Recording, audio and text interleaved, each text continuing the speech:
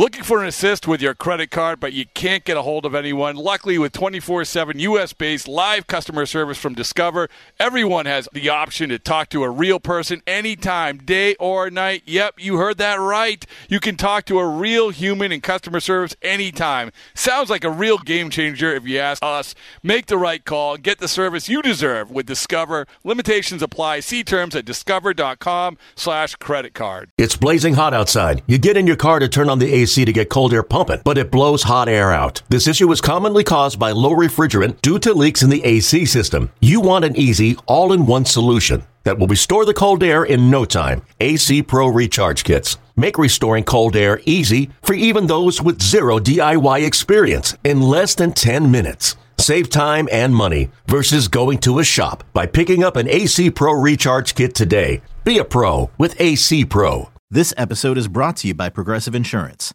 Whether you love true crime or comedy, celebrity interviews or news, you call the shots on what's in your podcast queue. And guess what? Now you can call them on your auto insurance too with the Name Your Price tool from Progressive. It works just the way it sounds. You tell Progressive how much you want to pay for car insurance, and they'll show you coverage options that fit your budget. Get your quote today at Progressive.com to join the over 28 million drivers who trust Progressive. Progressive Casualty Insurance Company and Affiliates. Price and coverage match limited by state law. Yeah, there should be some passion. This doesn't have to be boring. You couldn't get bored by baseball. Hey, one thing the game needs is more people like you. Still have grown men run around tight pants. It's Mookie Betts. It's Daniel Bard. It's Steve Aoki. There's Sal Talamacchia. This is Brock Holt. Hey, this is John Lester. Baseball isn't boring. Welcome to Baseball Isn't Boring. Here's your host, Rob Radford. Series. Raley smashes this ball to deep center field. Luke Raley puts the Rays in front. Anonymous before the year. Not so now. Luke Raley hits a go-ahead shot. There you go. Luke Raley with the home run. Joe Davis with the home run call. What a home run call. What a home run. What a game. What a race. The Rays. They are a game within the Orioles, American League East, and they're playing each other. How awesome is that? All right, well, we got plenty of baseball to get to, but we're going to take a break and focus on a big bit of news that happened on Thursday, and that was the firing of Chief Baseball Officer of the Boston Red Sox, Chaim Bloom. We have a lot of thoughts on this. So I had a lot of thoughts on it, and the Who Says No guys, you may know them from their Who Says No trades. Well, they have some thoughts on it. Sammy, Gordo, and Coop all joined me for a lengthy conversation about all the what's what and the who's who and the why's why when it comes to the Chaim Bloom situation. At BB Isn't Boring, at BB Isn't Boring, Twitter account, Instagram. Subscribe, rate, review, the whole ball of wax. This is a long one, so we're going to get right to it. Dig in. Everything you would want to know about the Chaim Bloom situation. Sammy, Gordo, Coop, myself. All right, I don't know if anything happened today in the world of the Red Sox. I know that a lot of stuff happened throughout baseball because it's crunch time. But as we sit here taping this we're halfway through September. And halfway through September, you got two more weeks left in the regular season. Pennant races, divisions, wild cards, they're all being defined. But while we're waiting out all those things, we had a day of chaos in Boston. Sammy, say hello. Hello. Coop, say hello. Oh, McFarlane. No, well, yeah. Yeah. No free ads? No. This is nationwide. So we. Okay. Yeah, well, hello, everyone. Yeah, we want to. So FanDuel in that case. FanDuel, yeah. Okay, FanDuel. Promo code boring. Exactly. But, what's up, Rob? How are you feeling today? I'm tired. I can imagine. It was. And our guy Gordo is going to join us. And, of course, this is the Who Says No crew. You know them from being the Who Says No crew. So I'll give you sort of the lay of the land and from my perspective how this shook out, which was the morning, so it was a doubleheader. obviously everyone's just worn down from massive amounts of rain delays and long games. And so now this is the last game, Red Sox, Yankees, doubleheader. So you have availability in the morning. Clubhouse open, I think, 10:20. Nothing really noteworthy about the clubhouse at all. Talked to Trevor Story for a little bit for something I'm going to drop probably on Monday. He did something. Yeah, then went over to the Yankees. There wasn't really anything going on over there. And then so just walking around, and then go up to Alex Cora, and the only thing noticeable about Cora was he was very subdued. But you figure like, oh, well, it's been a long night, it's been a long week, got a big long day ahead of you, so all right. But nothing really of note in terms of things he said, but noticeably sort of subdued.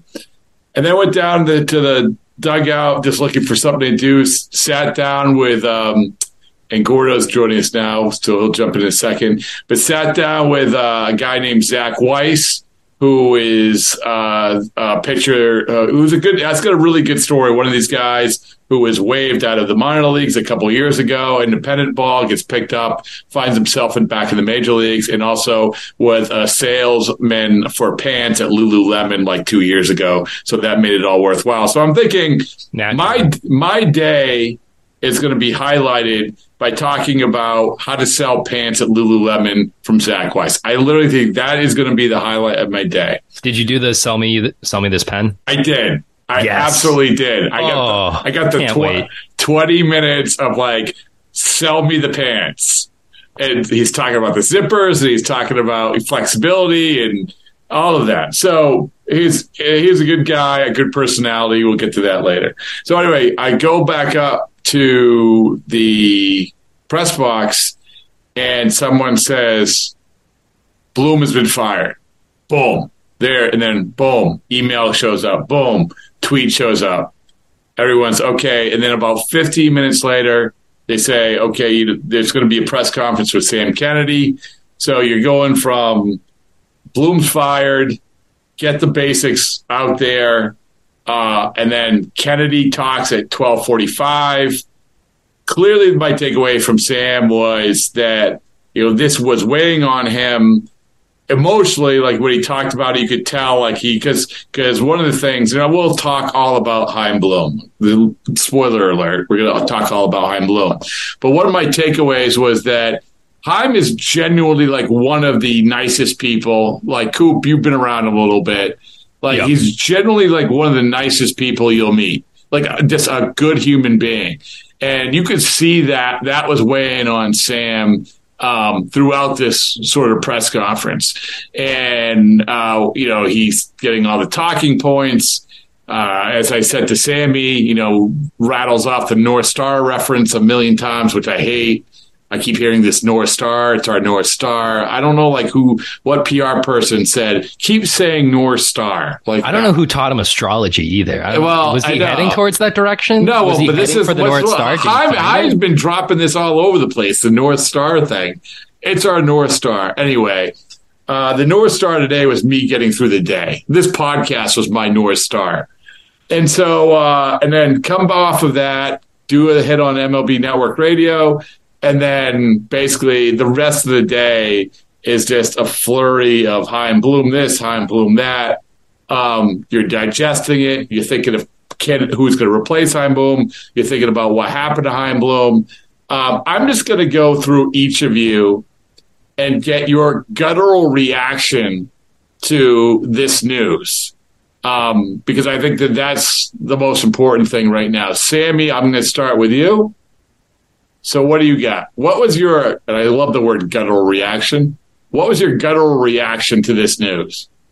Well, my guttural reaction, at first, I was surprised because I figured if they did let Chaim Bloom go, and we heard the rumblings, but if they did, I figured it'd be after the season.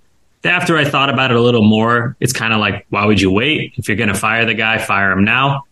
But overall, surprised in general. I liked Bloom. I thought he was trending in the right direction. His major league teams could have been a little bit better, but we were told he was brought in to build a sustainable contender. That starts with the farm system. Like I've said multiple times on this show, there's one way to build the team nowadays, and it always starts with the farm. thought that was trending in the right direction. But what this means to me is that they like what he did with the farm, but they did not believe that he could land that big fish, that big starting pitcher, ideally, that we've been talking about hypothetically on this podcast for weeks now. So that's where I'm at. A little disappointed. I would have given him the offseason if it were up to me, but I understand. Okay, cool. Yeah, Shock. I think of us, I think I've probably been the hardest on Chaim. I mean, I did say he should be fired after the Xander Bogaerts thing. Yeah, if we remember that. That was a bit reactionary. But I still stand by, like, I don't think he ever really showed himself as an executive. He showed himself as someone who can really take charge of a developmental program.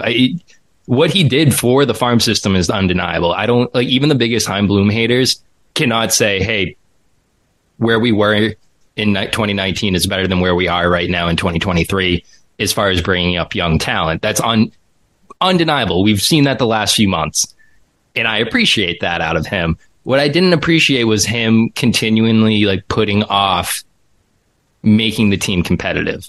There are opportunities to make the team competitive within the last 2 years, and he wasn't able to do that. And I think that's maybe what soured his relationship with ownership, because they are of the mind of whether it's practical or not. People can argue this until they are blue in the face to stay competitive at a World Series level, which I'm sure John Henry would love to hear, while also trying to build a farm system. That it's a tough task. I'm not surprised it didn't work out. I can't say it didn't work out because I think odds are someone's going to swoop in and be able to take a team to a World Series in the next few years. Like the crop of talent that the Red Sox have is good. The rest of the AL East is comparable. I mean, the Orioles are good in how young they are, but they're not unattainable for the Red Sox. The Red Sox have the opportunity now to bring someone in that can spend. It's not a great free agent class, but you can also bring in someone that's willing to move these pieces that Chaim Bloom was unwilling to part from. That's what I'm excited about. But at the end of the day, I don't think they gave him enough opportunities to prove he can be an executive. Who's to say that he hits November, December, and actually signs Yamamoto? That's a reach. But who's to say he does not do that? That's what we do on this podcast. Who says no? I would have liked to have seen him go to the end of the calendar year. That's what I would have really loved to have seen, because he is a guy that genuinely wanted to win. I don't think anyone can actually say that Chaim Bloom wanted to ruin this team. And if you do, you're just trying to get clicks. He was a good executive, or not a good executive, but he was good at the front office. It's just he wasn't good at making decisions. And that's what ended up getting him at the end of the day. Him saying the underdog stuff and wanting to stick with this team, that's what I think killed him. And I think he understood that gamble when he did that at the deadline. So you went from wanting to fire him after the Xander Bogaerts thing to saying, he shouldn't have been fired today.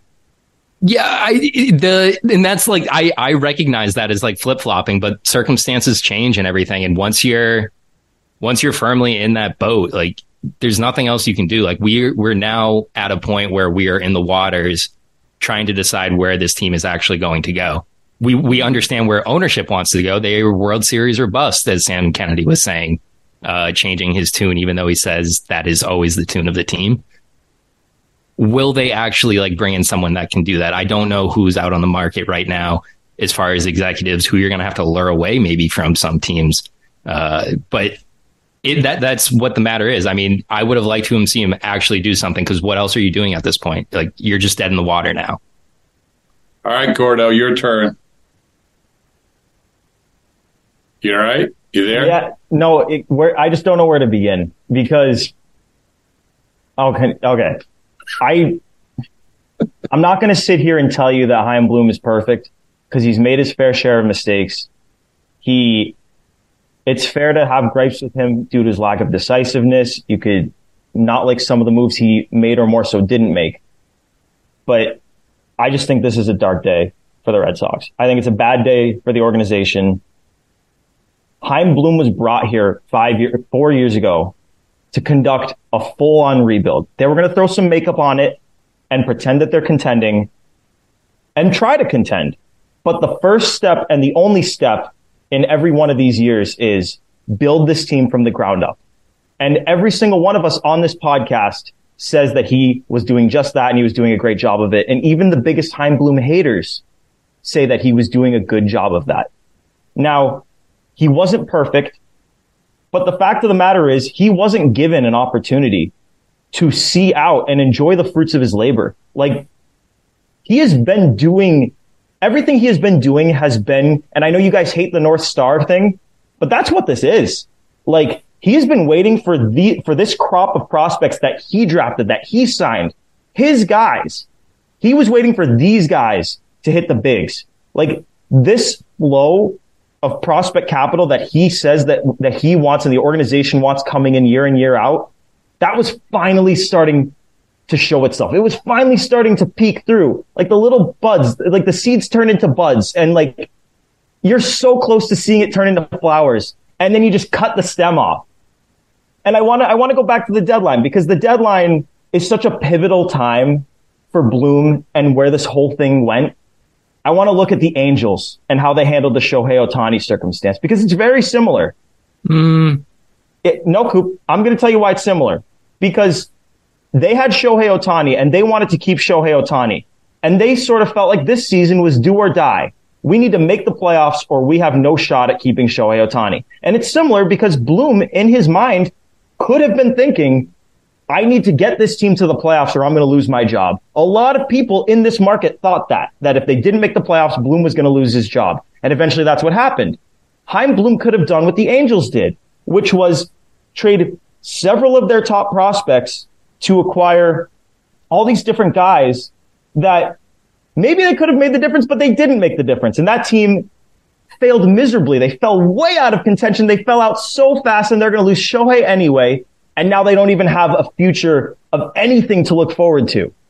Chaim could have done the same thing. He could have traded any of these. He's got loads of talent in the farm, and he could have traded any of it to try to save his job, and he didn't do it because he stuck to his principles. And that's one thing that Chaim always did while he was here, is he stuck to his principles. And I'll always commend him for that. And honestly, that's probably the biggest reason why I think this firing was unjust. Because I wonder what percentage of execs would have traded parts of the farm that they didn't think were worth trading because they thought they were going to lose their job. He didn't do that.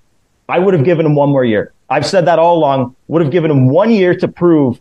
I want to see you up on a crucifix on the monster, man. That was a sermon on the mount. It was good. It was good. I mean, that has been boiling. I mean, this has been, let's see, as we sit here, it's been about 11 hours. It's 11 hours, baby, in my head. 11 hours percolating. How long did the stemming analogy take?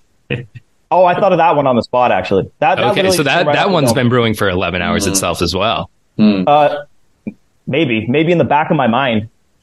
That's a good. It's an imperfect comparison, but it's a good comparison. I get where you're going with that.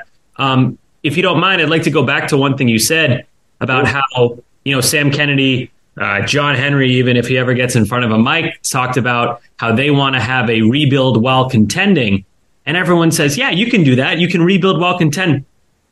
Dodgers have done it, maybe, kind of, sort of. They were like a little bit. They took a couple years. So there's one example. So if you are number 1 out of 30, then you can make it happen. So here's what bothers me is ownership said this over and over and over again, knowing that the chances of this actually happening, contending while rebuilding, are close to none. Could it happen? Sure. Will it? Probably not.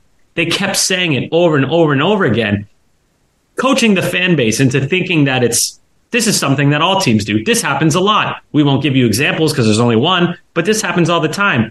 And now today, they change their tune and say, we want to be contending World Series contenders every year. So it went from sustainable contender that we're rebuilding, and now they're disappointed. And to me, it's kind of like, do you think the frustration for me is not Bloom being let go? It's the way that it's being framed by the Red Sox. We're not dumb. The Red Sox fan base, I would say, and I know people will disagree, I think we're one of, if not the most intelligent fan bases. And the way that Kennedy and co. have framed this is a bit insulting. Like, we're not paying attention. We don't understand what's going on. So I'm frustrated for a different reason, but your comparison is what made me think of that. So well done, Guru. I think you did a good job with that. Well, think about it, though, Sammy, with their changing tone. doesn't it give you a little bit of fear? And I know that they won the World Series in 2018, so maybe some people won't take this as fear. Maybe some people will take this in a good light. But I'm just so scared that it's going to be the exact same thing as when they canned Ben Cherington and brought in Dave Dombrowski.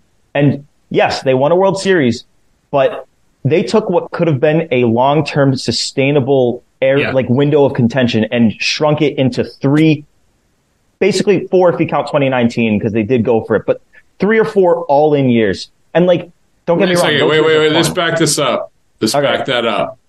Tell me why they did that. No, what? How did they do that with Dombrowski? Because that's a narrative that sort of drives me nuts. Yeah, I mean, their farm system didn't have as many players in it who might make the major leagues. That's true. But with Dombrowski, this narrative where he just gutted the thing to win a World Series and to compete, it's wrong. I mean, it's not about the gutting. He gutted it. It's that he never look at his draft history. It's awful. Good. How? Bayo was a Dombrowski era guy. That came late. If the Red Sox weren't finishing last and getting high draft picks, would you be saying the exact same? But listen. I mean, wait 1 second. It's just when you talk about like that 2019, when you get to 2019, and they're like, "Oh, this is such a disaster." And listen, he was let go. They were pissed off about how the Evaldi contract and the Evaldi contract, which turned out to be a decent contract, the Sale contract, which, they can blame him for Sale, that deal, but they signed off on it. John Henry sat at the bench at the beginning of 2019 and said, we screwed up the John Lester thing and we're not going to do it again. That was in mid-February. Sale signs the extension in early April. So did Dombrowski want to do that deal? Yeah. But you know who else wanted to do it? They wanted to do it. And then whatever X amount of months later, he's firing him. So my point is with the Dombrowski thing is that, they did not have a deep farm system as deep as they do now. But at the same time, he didn't trade away guys that hurt him.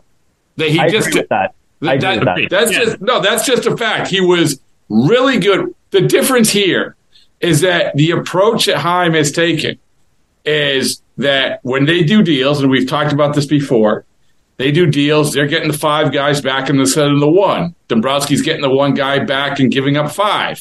Okay? But the problem is that you have more guys, and a couple of them will become major leaguers, and probably useful major leaguers, but you need the guys. You need to go get the guys. You need to find the guys. And, I'm getting off on a tangent about the Dombrowski versus Bloom, and I don't mean to, because I don't think that's fair. I think that Bloom did a lot of good things. You look at the team, like you guys said, you have that team that we've seen out there. They're not that far away. He did a lot of good things. But at the same time, it's not a mystery to me why this happened. Fair or not, it's not a mystery. No, I mean, I think it's exactly what I said, where he took that gamble of, I'm going to stand pat with this team. I'm going to, the roster that I constructed at the beginning of the year, the few guys I picked up in the meantime, is enough for what I'm able to gamble on. Well, and I think that's the risk. If it worked out, we're not sitting here having this conversation, but it didn't work out. It comes down to this, is that the potential of promise, which is what we were sitting in here. That's what we were sitting with. The potential of promise. That's what you were writing out. That's what you were selling the fan base. That had pushed so much of the passion and so much of the energy from the fan base away because you need some of the present. You just did. There wasn't enough of the present, obviously, as I wrote, it's in the standings, it's in the stands. That's what it is. Can I ask you a question? Really, that it pertains to that exactly. So on Monday, the Monday postponed game moved to Tuesday. That first game, they had the announcement that it was 30,000. Yeah, tickets sold. Tickets sold. Do you think that they look at that? Because this is the two economics classes I took in college paying off right now, they look at that as people are buying what they have, but they're unwilling to actually attend the game right now. They're more so looking at, they are now at the point where Red Sox Yankee games are not being attended despite being sold. So going into the future, they already see that demand is no longer there. Do you think that's scary? To me, if I had to guess, I feel like the dollar ticket thing was the final nail in the coffin. Like that was the apathy that came with that. And that's the word right there, guys. That is the word. That is the thing that this ownership group has. If they hear apathy, they freak out. And that's where the course correction comes in. And that, to me, and I keep using that, the course correction. I said this before. This ownership group, that's all they've done. That's all they have done. And we've been waiting for it. Course correction when it comes to managers, course correction when it comes to general managers, course correction when it comes to Lester, Price, Sale, course correction when it comes to Cuban players, all of it. Like all of it. And we're sitting there waiting, knowing the history of this ownership group for that course correction, because it had reached a point where in the standings, that was, I don't care what sort of long-term plan you have, you can't land there. You just can't, as the Boston Red Sox, because what that does is that impacts what we see in the stands or just the overall passion of the fan base. I mean, we talk about the Dodgers fans coming in, and it was an organized thing, but that's a terrible look too. This goes back, this whole the path that we have seen to Chaim Bloom getting fired on this day as we sit here. I forget who said it, Gordo, about the trade deadline, it was a trade deadline, and not just because of them not doing anything at the trade deadline. That was just sort of the springboard to this whole conversation, because you're right about the Angels. Okay, you could have saved your job potentially doing this or doing that, doing this. I don't care what you do. What you had to do, you had to put your team in the best position to compete, because you were in a competitive situation, and he did not do that. And from what you hear, the ownership was not happy that nothing was done. Now, and I know I'm ranting here, but you just hear me out. Now, this trade deadline is another microcosm of where the ownership was probably rolling their eyes, because one of the biggest knocks on Chaim is that, and this isn't just with fans, believe me, I just heard it again today as I was driving home from Fenway. I talked to a scout who was at a minor league game with a GM. That GM, unsolicited, said, man, trying to make a trade with Chaim was next to impossible. Like, that's what they were saying. And we hear this narrative over and over and over again. So when ownership is making this decision, and ownership is saying, listen, we got to make some bold moves here, there isn't the history, there isn't the narrative, there isn't the examples where you suggest that he's going to change enough to make those moves necessary to bring in that passion back to the fan base. Because we can talk about long-term plans and winning and sustainability and rebuilding. Guys, the here and the now about where this fan base is right now had a huge part in this. So there you go. I guess the Winter Classic paid off. So what do we think about the payroll situation? Because I know a lot of people, national people, not local people, national people. Oh, the Jeff Passant, come on! It's not just him. What they were high, and they won, and the payroll drops. Well, I would say this is that what did we? Well, I think that I don't have a problem so much with the payroll, because it wasn't like they didn't spend money. Like, they spent $70 million in paying out to free agents for this year. So they paid money. They said that we're going to pay money. We have all this money to spend. We're going to do it in the offseason. The problem was how they did it. And a lot of it was very effective. But once again, it's, and we've talked about this a bunch on this podcast.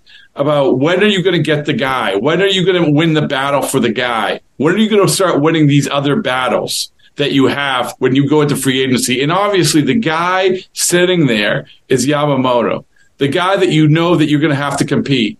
And everybody knows this. Everybody. And the ownership knows this. And I'm not saying this is why Chaim Bloom got fired, but when they're saying to Chaim Bloom, much like they did with Dave Dombrowski, it's your deal. You do it your way. And if it reaches a point where it's the wrong way, you're going to be fired. Well, they reached a point where they have to do something different because of all the things I said. And the way that it was trending with Chaim probably didn't leave them with a ton of confidence. And there was just too many examples. I just gave you some. And I mean, I haven't even brought even the sale thing. You're welcome. That makes sense. That makes sense, though. That's where I was at. I was thinking, okay, he's finally in a place where he can make a big splash, and there's no kind of asterisk next to it, like the system's bad, we don't have the money under the luxury tax. He's finally able to do all that. And I said weeks ago, if he is fired, it's probably because they don't think he has the capability to make one of those moves. So, again, I'm okay with it. I would have kept him, but I get it. It has to mean they did not believe he could make that big move. And that is completely separate from the PR stuff that I don't like from the Red Sox. Strictly baseball business. Wouldn't have done it. It was reactionary to inaction. Yeah. Like that's what I like. I think it will always be looked at as like a reactionary thing just because of what Rob just laid out there. Was they saw the writing on the wall of what could potentially happen.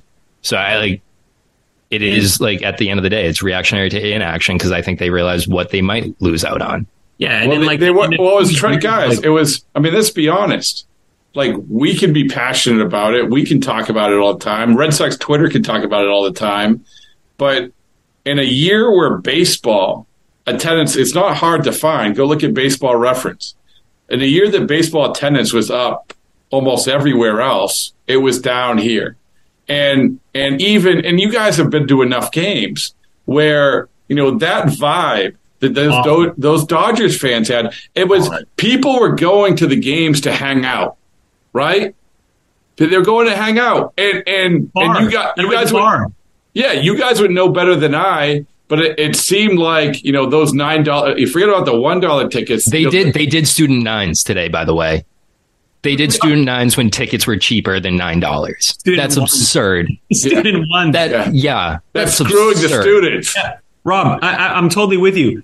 I went to a game last week, Red Sox Orioles. Red Sox versus a first place Orioles team. It was like going to a morgue. Nobody cared. Red Sox won.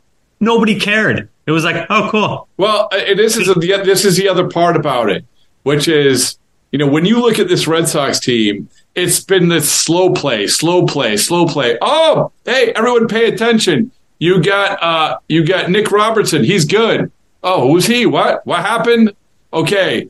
You need guys. They know this. The guys that people want to invest their time and money in are so few and far between than ever before. Obviously, Devers, great. Devers is not that guy. I know. No one is going out of their way to go see Devers. It doesn't feel that way, right? And when I referenced this before today. I mean, like, I was thinking back, when Mookie you talked about the Sam Kennedy press conference and their reaction to it. Well, if you ever want to understand how important it is to push away the apathy, just go back to that Mookie Betts press conference when they were so worried, and rightfully so, that you traded Mookie, and not only did you trade a great player, but you traded the guy that all the little kids had the jerseys of. Who was your favorite player? Mookie. They understood that, and that's why in the middle of that press conference, you're getting references to college ticket prices, and things like that, because they were paranoid about it. And that's where we had landed right now, I think. I think that we could talk all day long about what the team is going to look like, what job he was doing, but a big part of this is that they felt the apathy creeping in, and they weren't confident that they were going to be able to have an offseason, I think, that was going to be able to actually harness that.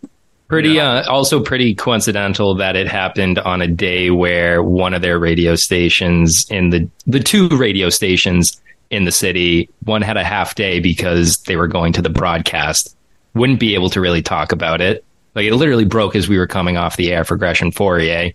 And then you also have two doubleheaders where people aren't really caring about it right into Thursday night football. Beautiful news dump period for them. So just... This is the issue. You're the ownership group of the Red Sox has won 4 titles. Think back to 2004. Imagine 4 titles, and still a huge chunk of the fan base can't stand them. That's how bad they are at handling stuff like this. It's unbelievable. Like, it's so insulting as a fan over and over and over again. This stuff, like Coop, what you just explained, a news dump, and I'm sure there's people who don't notice that, but there's a lot of people who do notice, and it's like, do you think we're idiots? It ate up the entire pregame. The entire pregame would have been Christian Arcan talking about like the whole Chaim Bloom firing, what that might mean. Instead, it was Sam Kennedy talking about how sorry they are about the situation, how much they love. They want it known that this isn't a shot at Chaim Bloom's character. Wow. He's still a good guy. He is a good guy. Beautiful. But he was just shot in the back of the head by good friend of mine who I've known forever. Absolutely hates the ownership group, and he's always, all season, last year, the year before, always texts me how much he hates John Henry, and I'm always standing up like he's been the best owner in our lifetime, pretty much the only one. Over and over, I'm always standing up for him. Today, he texts me, I'm like, nothing. I'm not. Okay, picture this: it's Friday afternoon when a thought hits you. I can spend another weekend doing the same old whatever, or I can hop into my all-new Hyundai Santa Fe and hit the road. With available H-Track all-wheel drive and 3-row seating, my whole family can head deep into the wild. Conquer the weekend in the all-new Hyundai Santa Fe. Visit HyundaiUSA.com or call 562-314-4603 for more details. Hyundai, there's joy in every journey.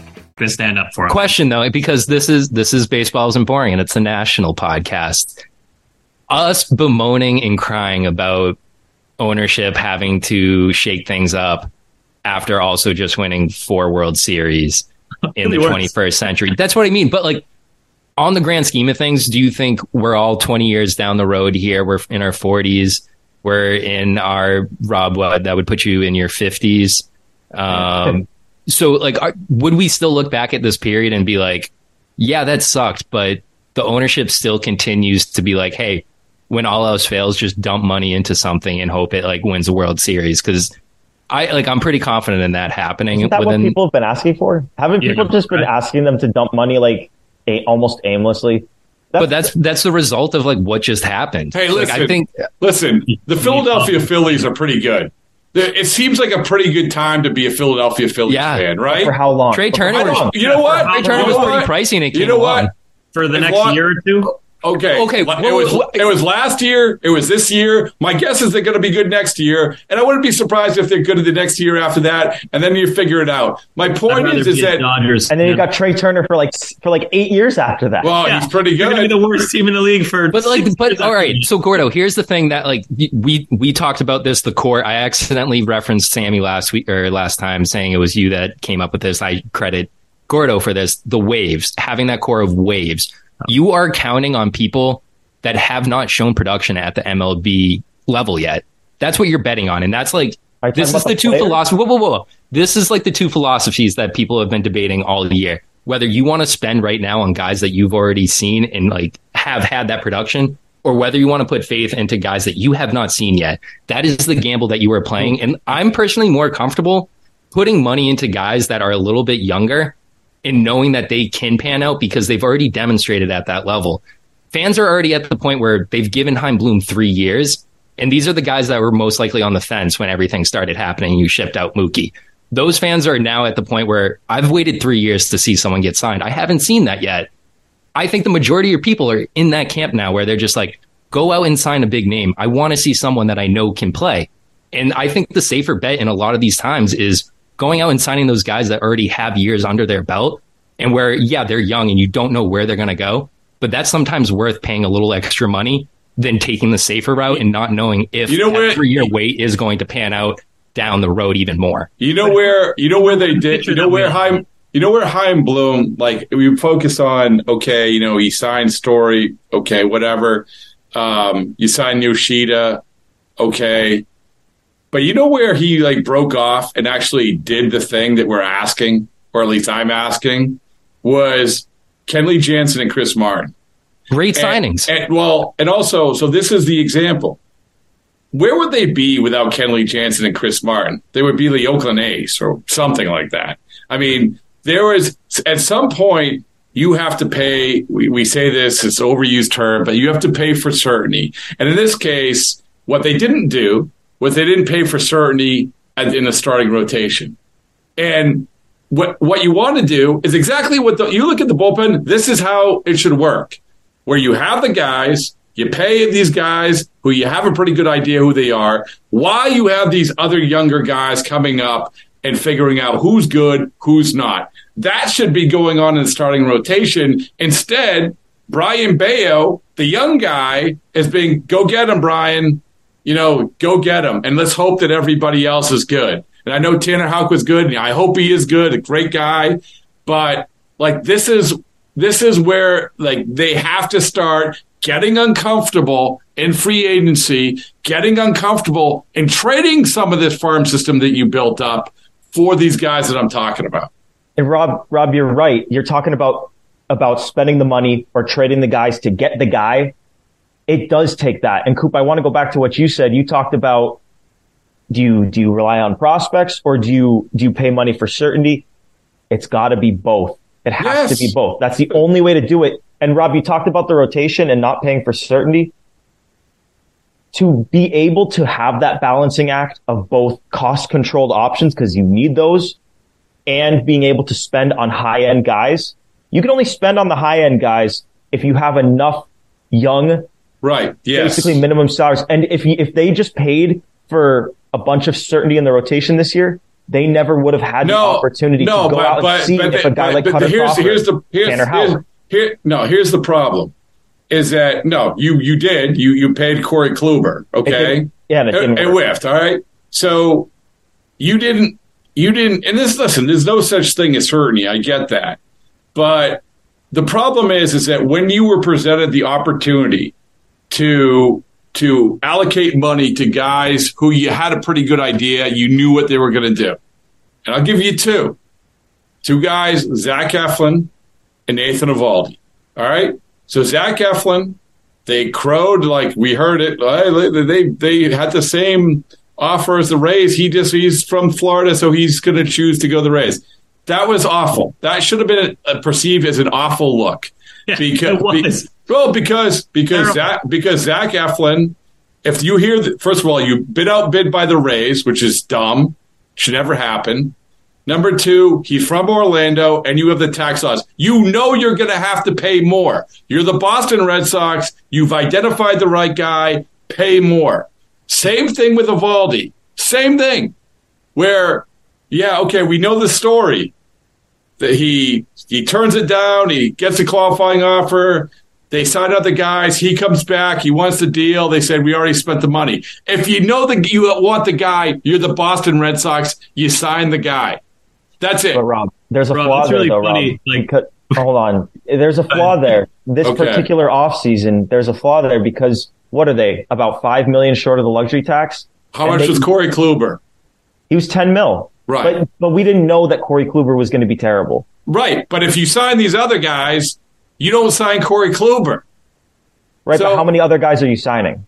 Just one? I'm talking about these two other guys and then figure it out from there. I don't care how you figure it out, but you can figure it out from there. And you can get close enough to get under the luxury tax. That's fine. And I understand like this luxury tax and you don't want to just go crazy and spend all the, and their payroll was still, it was decent. It's not like they aren't spending money. All I'm saying is that these are examples of them sticking to the model. And maybe these are flawed examples. I don't know.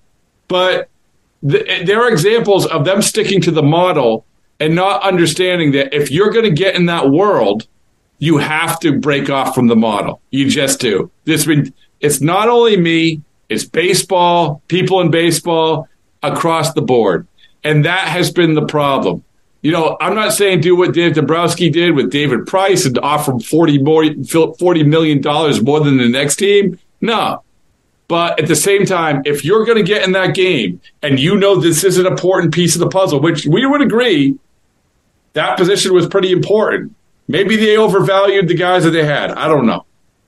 Yeah, little bit of an issue with the signing guys who were, paying for certainty, I guess you could say. Who's the number one pitching prospect on the market in free agency? I think we all know who it is. Yes. It's a guy who hit 0 major league innings. Yeah. So what if the next GM brings Yamamoto in? There's no I put that on the bumper sticker. There's no such thing. There's like a little disclaimer. There's no such thing. There was people were like saying that about Ohtani when he came in. Like, that's the thing, is like, that's what you don't know. And like, that is the gamble that you take. That's why I said, like, I don't like really subscribe to either thing. I'm just trying to enjoy some ball. But I do think that there is value on one side of paying for what you have seen already. Yeah. Like Gordo, it wasn't a shot at you. Like, I do believe that is a very fair thing. You're right. I just think it works. It's different systems work in different areas and different markets. I just don't think it panned out. Okay, here's what we focus so much on free agency and Yamamoto and everything else. This is what I want to see happen. And this is what they didn't do. That Chaim never got, for whatever reason, he just never did. Which is, forget about the grizzled veteran guy. Find the guy who's on the precipice. Maybe it's like one of those. We're bringing back Rossi? Sure. You said grizzled. No. Maybe it's one of those Marlins pitchers, right? Find the guy that you are very convinced that this is the guy to get, and we are going to trade for you. And in order to do that, the problem is that you have to give up some of these guys, these prospects that you have. The problem is they just simply never did that. They never did it. That's the issue. That's the biggest issue, in my opinion. That's the biggest problem that I had with Chaim Bloom. And I said today on Twitter, I posted, I liked him. I was about 65% sold, but my biggest issue was hugging the prospects. And a lot of these hypothetical trades, Rob, I was talking to Rob before the show about this. Sometimes I put them out there intentionally a little crazy. Like today, my trade for Bobby Witt Jr., a bunch of prospects for Bobby Witt Jr. Granted, they're good prospects, but the amount of people who have, and this has shifted in the Red Sox Nation fan base, who have gone from prospects don't matter, we love Dave Dombrowski, to we can't trade any prospects. There has to be a happy medium, and I feel like the last two GMs, there's not been a medium. It's been one way or the other. So whoever comes in next can name all these guys. We don't know who it is. I hope they have a good balance. And I think the best friggin' example of that is the Dodgers, because they do trade prospects. Some of them pan out elsewhere. That's fine, because they get the major league talent back. They got a good farm. They can replace them in the farm. They've got the major league talent. And it's like a cycle. It just keeps going and going and going. So that's my big hope, is that there's a happy medium. And right now we're kind of like all going right, back. So let me ask each of you, is there a guy, and if you don't have one, that's fine. Is there a guy you say, I hope that they get this guy? No. All right, cool. Don't say Theo. Don't say Theo, Coop. Yeah, Theo is not allowed. And Cora is not allowed either. I would really like to see Eddie Romero. He's been in the organization for a while. He kind of knows, I would imagine, what ownership is looking for. I like that. They did say they weren't opposed to bringing in someone that hasn't been a big league GM before. And I don't know if that's necessary. I would want to see him as a GM, not so much of like the baseball operations, and see what he can do to actually bring in someone that might be creative, that can do the like chief baseball operations side of it. I think that's maybe the safest thing. Like whenever I hear about like young talent, it's typically coming from Eddie Romero. I mean, he was kind of the first guy to tell us. He's done a great job. I mean, yeah. he has. So, I mean, I don't know if he wants that. No, do I think that's going to happen? No, because I think that this, comes back to what we're talking about, perception. Yeah. The perception and the fan base and the energizing the fan base. So they are looking for like a fresh face. Let me ask these guys. So, Gordo, what do you got? You got someone? Yeah, I do. And It's your report, Rob. I just think Brandon Gomes, I think anyone associated with the Dodgers, because the Dodgers prioritize the things that Chaim prioritized that were important, the farm development, the constant flow of prospects. Jake Iggy posted a good video today of an interview that he did on MLB Network, I believe at the winter meetings this past year, where he talked about, yes, it's important to have, it's great, it's a blessing to have ownership that's willing to spend so much, but we can't get lost in that. It's important to have that constant flow of prospects so we can do the things that ownership allows us to do and back that up. I want that because he understands that. He's done it before. He's watched it happen, and he knows pitching. And he has keys to the Dodgers pitching lab. Well, and that's, and like this, much like they tried to siphon the Rays magic, I think that if you can siphon a team's magic, forget about the Rays. The Rays are different because the Rays are, as we found out, the Rays way of doing it, you can do a lot in that market that you just can't do. It's just a fact. That what Gomes is dealing with the Dodgers now. Here's my only problem with that is that you have to give him the president of baseball operations title. He's the GM of the Dodgers now. And I don't know if they would be willing to do that. I don't know. I don't know if he's that guy for them. Like for me, like he's a GM. And I know it's semantics, but you got to change titles, So I don't know. You're not going to be able to, or you don't think you'd be able to pry him just for a lateral move though, right? No, I you don't. have to give him that promotion. Yeah. So, but Fall River guy, Red Sox fan, the whole works. All right, Sammy, who do you got? Anybody? No, I don't have anybody. I would be. I want to take a screenshot of Sammy right now. He epitomizes everything about this day.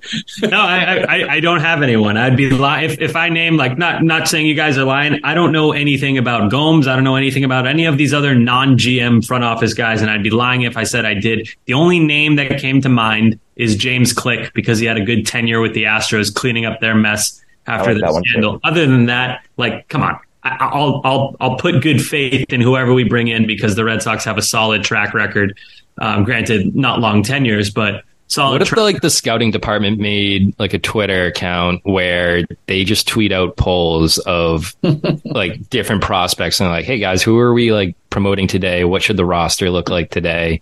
And that's how we just decide everything. We become a complete democracy. Twitter polls. That seems to be what everyone wants on Red Sox Twitter now is to just control the Red Sox. I think that's the best way to go about it. If Red Sox would be on the Red Sox, told the Red Sox, Tristan Casas would be in Worcester right now. Would it be democracy or anarchy?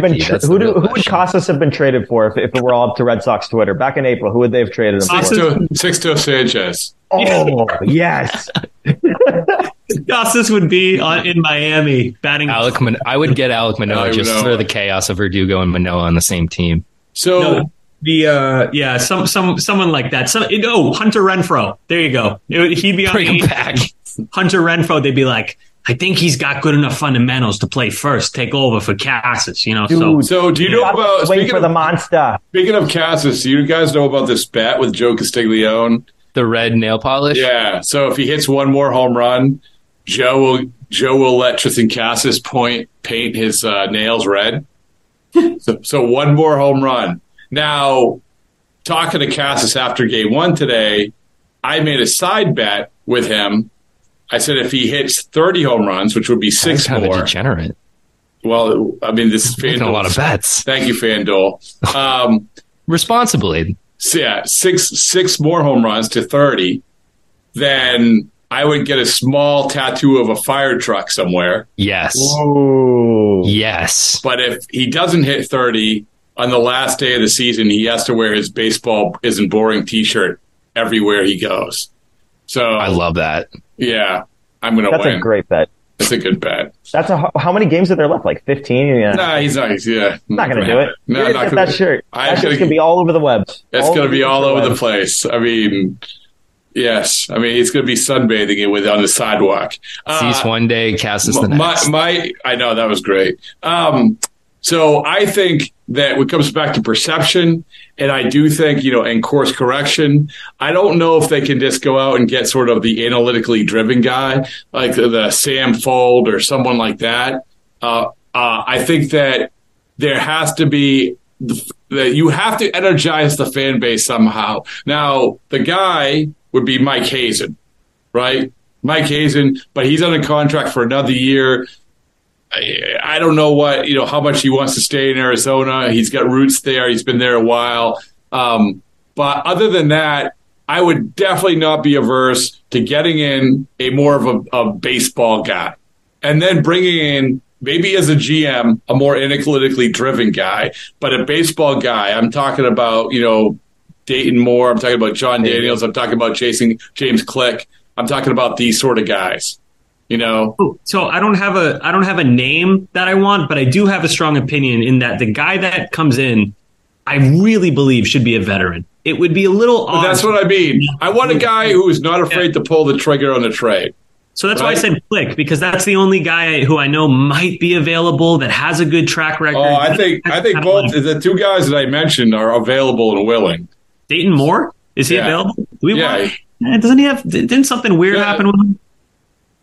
I don't know. I don't want to say stuff out of pocket, but he won a World Series with Kansas City. But more importantly, almost, and I know him for years. Like, he is all about culture, and he also isn't afraid to make trades. And he's had no budget with Kansas City, and he came up through the Braves, John Sherholtz, which is, by the way, they were awesome at trade. Like, they were so good at trades, and he's been pretty good at trades. And again, another guy, I got that John Daniels up until the last couple of years there. Like, he had a pretty good run with the Rangers. No, obviously not afraid to make trades. He's with the Rays right now as a special assistant.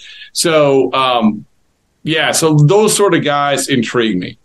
John Daniels, I haven't heard that name all day. That's an interesting one. I don't know why. Have you guys seen that name today? Rob, have you seen? I haven't seen that name all day. That's a really interesting one. I totally forgot about him. Yeah, we're spacing out the names. I mean, tomorrow when you wake up, you'll see there'll be a fresh batch. There'll be like, because I sat in the press box with all these people asking everyone, who should I put on this list? Like, nobody knows. I put Wally on the list today. Did you? Yeah. Oh, there you go. Yep. Let's finish it. Like, okay, let me have my say of this Chris Sale stupid stuff, right? Oh yeah. Boom. Okay. That's right. So obviously, the Chris Sale. So I reported within this column, and then I guess I did it first on the radio. That which, by the way, Monday you had mentioned that something had happened that would, if it were to happen, it wouldn't help out Chaim Bloom too much. I don't remember that. Okay. No, I think he said that off air. All right, scrub that part. Anyway, so anyway, you're trying to paint the entire picture. A lot of the picture is obviously, this idea that, throughout baseball, making deals with Chaim is very challenging.